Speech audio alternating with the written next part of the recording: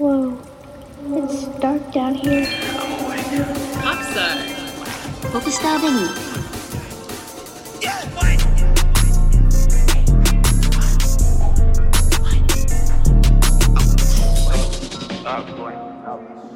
Welcome to episode number 25 of Deep Dark Tunnel. I'm here with Atlanta producer, DJ, and graphic designer Popstar Benny. How you doing this morning? I'm doing all right, man. Just a tiny bit sick, but I'm chilling. Alrighty. Now, right off the bat, I just want to get into it. Walk me through your creative process. For you, what does making a track look like from opening up your DAW to taking it out? My creative process is kind of split into like two ways. Because like there was once a time where I like would make myself make beats every day, but like I did that for like months and months, and then got like so burnt out I didn't like make any beats for like 3 or 4 months. So now I just like kind of do it when I'm feeling it. So I mean, it might be like a couple days between making beats, or like a whole like month or so between. But I kind of just like wait until I'm feeling it to start like creating. So like I'll just have my phases where I'm stacking beats. And I definitely like to just live real life to get like re-inspired, just like see movies, hang out with folks, just have stuff to get me recharged, and then like embedded into the music. And then like once I got a decent bit of like beats stacked, the second half of my process is just like thinking who would be cool on it.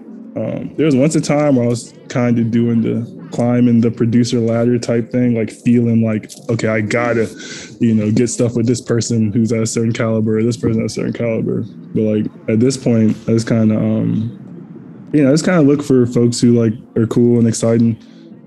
So yeah, once I got beats stacked, it's just like about peeping the scene, see who all I feel like I can make some cool with, and either like getting sessions in with them or just like sending them beats. Pretty much my process. On that, I feel like you have such a broad wave of like artists you work with in terms of, for instance, I found out through your work through like the track you did with Mike, who's an underground rapper, but you have placements for big time rappers like Rod Wave, Six Dogs, and people like that. Can you speak on a little bit about the spectrum you have between keeping your foot in the underground wave and keeping your foot into like chart topping artists? Yeah, I mean, like I said, I really just try to keep it into like who excites me, because like stuff like Rod Wave, it's like a little bit R&B leaning, but it kind of always have like, a nice up tempo, like beat to it. So like that kind of gets me going on like it's mixing like real heavy emotional like soundscapes with like, more club/traditional sounds. So just whoever's like exciting and cool, no matter their, stature in it. Cause I feel like, I don't know, one way or another, like I'll either like run into them or just get a chance to like send them beats, even if it's like a year or 2 or 3. So yeah, I just kind of like let the process be the process. But yeah, definitely be gravitating towards just whoever's exciting, no matter definitely. Underground, upper ground, lower ground, anything. If you're hard, you're hard. Yeah. Now, how would you classify or describe the music you're making? I know you said stuff like the Rod Wave stuff, it's more like emotional soundscape stuff. On a broad spectrum, I kind of feel like my sounds are like mixing like super complex or like musical ideas with like just really like groovy, like funky stuff. Like I'd be trying to make sure like that the bouncing drums of it like hit kind of on like a club party level, but like the actual like sound selection wise, it might be like pop leaning or R&B or like, indie, indie, like the meeting point of those two worlds.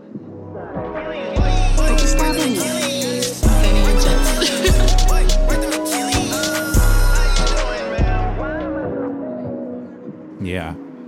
A lot of the tracks you have, you sort of act like an executive producer. You're producing all these tracks with a lot of numbers of people on it. So what's it like curating those types of tapes? Like, you have Album, Happy Birthday Benny, Star Status. With so many names on that project, how does that all come about?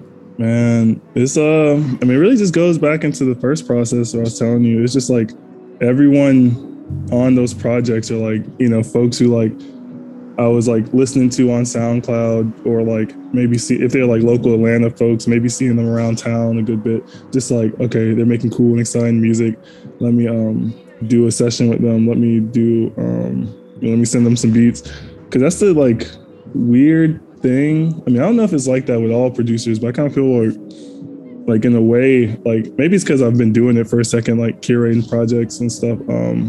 I kind of feel like when I do stuff with people, like they kind of expect me to be the one to drop it. So it's like at this point, it kind of do be like seasons of me like stacking up and just getting a whole bunch of like maybe 2 or 3 songs with this person, 2 or 3 songs with this person, 2 or 3 songs.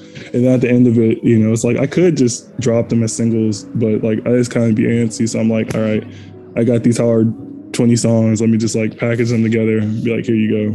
Yeah. So it's really just like, honestly, like notes app dumps, just like all the collection of like, having the avenue to release it myself. Cause yeah, I feel like if I didn't, I would just have like these loose kind of vaulted tracks with folks. I can kind of, like you said, curate and control the release as well. Yeah, definitely. Now I saw you were posting, you spent like a few weeks in Texas. How was that? What was that all about? Man, it was beautiful. It was only a couple days. I want to go back. But I was a couple days in Houston and then one day in Austin. But like Houston, bro, I love it. It's just like, it reminded me of Atlanta in a way. Atlanta just like maybe like 2 or 3 times bigger, but definitely like a nice southern type of relaxedness, easygoing people, everyone we met, whether it be like at the stores or the restaurants or just like creatives, like everybody just had like a cool easygoingness about them. It's just like all across the board, just like a cool place to be. 'Cause I've been to like LA and a couple other places, but like that's definitely top of the list in terms of experience.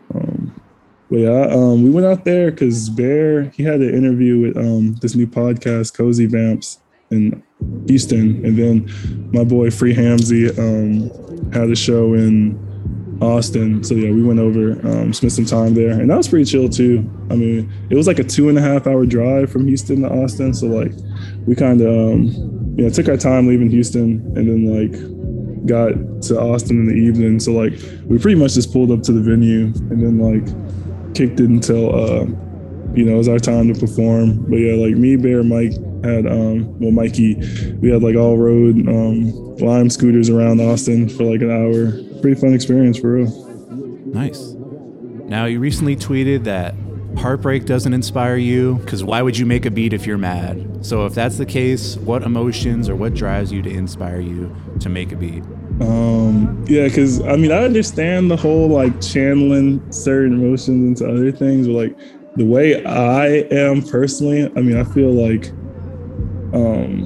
because I'll make darker stuff still, but like, I can't like channel it in that place. Like if I'm upset, like, that's all that's at the forefront of my mind. Like I can reference that upsetness when I'm feeling better, and like pull it in. But yeah, when I'm just, I don't know, I'm kind of like a moodier guy. So like when I'm just like not feeling like comfortable, I just like can't create. So that's why like, I said I kind of once had a time where I was like forcing things and then being like, I'm feeling off, let me just translate into art. But then like, now I kind of think about it as like I should be like embedding like my best feelings into the music, because I kind of feel like how, I don't know, like you can hear like irritation in folks' voice sometimes. Like I kind of feel like maybe like in the types of sounds I'm selecting and in types of chords I'm picking, like it's gonna be like too sad, So it's like, yeah, like I said, I'll definitely like reference those feelings, but nah, I definitely hate like making while just not feeling my best. So I definitely just try to do a whole bunch of like rituals in my general day-to-day life to like make sure I'm feeling, as cool, as cozy, as like comfortable as possible. So yeah, I can like embed that feeling into the music. Yeah, definitely. Now going through your SoundCloud, you have Popstar Benny, and then right to the right, you have suggested artists. It's Popstar FM, filled with mixes, mixtapes, all sorts of stuff. So what's Popstar FM? Popstar FM, it's really like a side avenue for like our creative endeavors. Like the main side that people know is like the independent label side, where we just kind of just curate like anything we think is cool. We'll try to put a spotlight on it on like any stage of development. Like, it might just be like an artist we find with like, 200, 300 followers. and we lock in with them, like help produce and present their mixtape, or it might be someone who got a lot going already, and we just simply like present it or put a spotlight on it. But yeah, just like across the mixes and releases and premieres and stuff, it's definitely like the main mission is just putting a spotlight on things. I mean, we kind of like expanded into events and stuff, because we had already definitely been doing like shows around the city, but like we presented our first show earlier this year in January, and that like was super cool. Sold out. Bear One Boss, Tony Snow, Muddy Maya, Mercury, Divine Devine, Yellow Bandana, and a couple other guests. But like, yeah, it's definitely just kind of like I'm trying to make an Atlanta Fool's Gold almost, because I feel like the thing with Fool's Gold is like they had a roster of folks, but it was more like highlighting like specific projects or like events. So that's my thing, is like, we kind of have a main selection of folks that like we work with, but it's not like a whole like set in stone roster type thing. It's like we can lock in on a project, but you're still free like to do your own type of thing, or we can involve you in our events, but you're not like stuck with it. So yeah, it's definitely just like a platform for us, like I said, to highlight what's cool. Yeah, definitely. In Atlanta specifically, but in the world. Yeah, for sure. So nearing towards the end of the episode, what are your plans looking like for the future? Like a year from now, where do you want to see yourself? What are you going to be doing? And a year from now, I mean, just trying to do what we've already did on like a higher scale. Like, how we've already been presenting shows, like started to present shows in Atlanta. I want to like, present whole tours, present experiences across like the entire world, like literally Popstar worldwide shows. I mean, yeah, and just continuing to find like the coolest music, coolest art, and put a highlight on it. Just everything we've already did, bigger scale, pretty much is what I'm focused on. Because like, I don't know, I kind of feel like everything that's happening like right now in the pop star realm is like what I felt like should have been like happening in like 2017. So like now that like it's catching up, I'm just like, all right, it's possible to get that mission going. Like, so now let's just try to make it like bigger and bigger. You touch that high point with your life, better hope that guy gon' step in. Me and Popstar just hit one and now we came for seconds. I hit the dirty at the servo, that's an awesome. Definitely. And last question, who are some artists that you're listening to right now that you want to spread the word about? Give them their flowers, put a spotlight on them. Who do the people need to know? All right, hold on. Let me go to my SoundCloud real quick. For sure. I got a whole little playlist of everybody low key and five that we listen to, but definitely Blocks, BLOXKZ. Blocks is hard. No, I'm not gonna lie. Blocks is one of the hardest, low keyest folks out. I feel like everybody else I'm listening to, like, Nerd 1K is hard too. But yeah, Blocks and Nerd 1K are definitely like two low key folks who I feel like the world should get hip to. Like Blocks, I kind of feel like is advancing. You got a couple joints that's on like some like throwback to like the 1017 era of like music, like straight Waka Flocka Gucci Man type trap. So I feel like, locking in on classic style, that's pretty tight. But doing it in a 2020 way is hard. And then Nerd 1K, like I feel like he's kind of in that rage / EDM influence realm, but like I don't know, I feel like a lot of people got like copycat styles with it, and like he's definitely doing it like in a way with his own twist. So yeah, Blocks and Nerd 1K are my two recommendations. Heavy. Got it. Well, Popstar Benny, thank you so much for being on Deep Dark Tunnel. Where can the people find you on social media and streaming platforms? It's at Popstar Benny on Instagram, at Popstar Benny on Twitter, at popstar.fm on Instagram, popstar_FM on Twitter. All music listening platforms, it's just Popstar Benny. SoundCloud, Popstar FM too. You got it. Well, thank you so much for calling down the tunnel. Don't get lost on the way out. Yes, sir. Now playing Rock Out by Popstar Benny. Popstar. Popstar Benny. Benny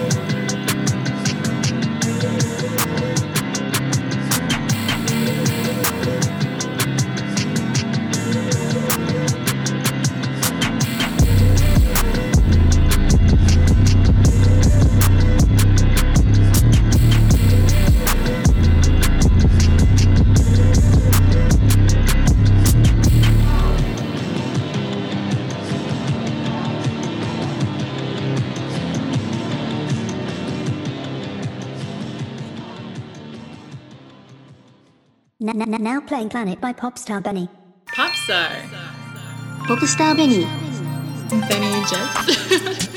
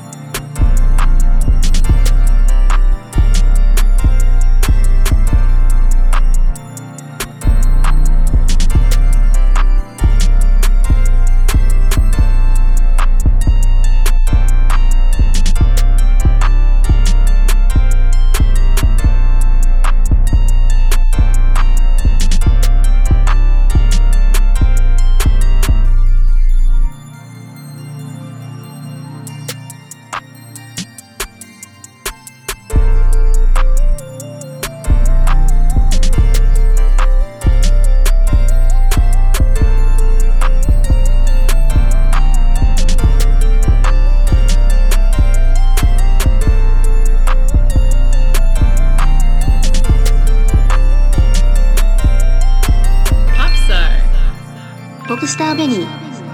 Benny Jets.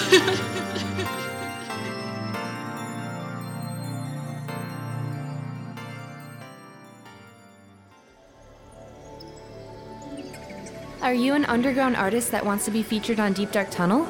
Check out our Instagram for more information at Deep Dark Tunnel Radio. Below the city lies a labyrinth of ancient tunnels and mass graves.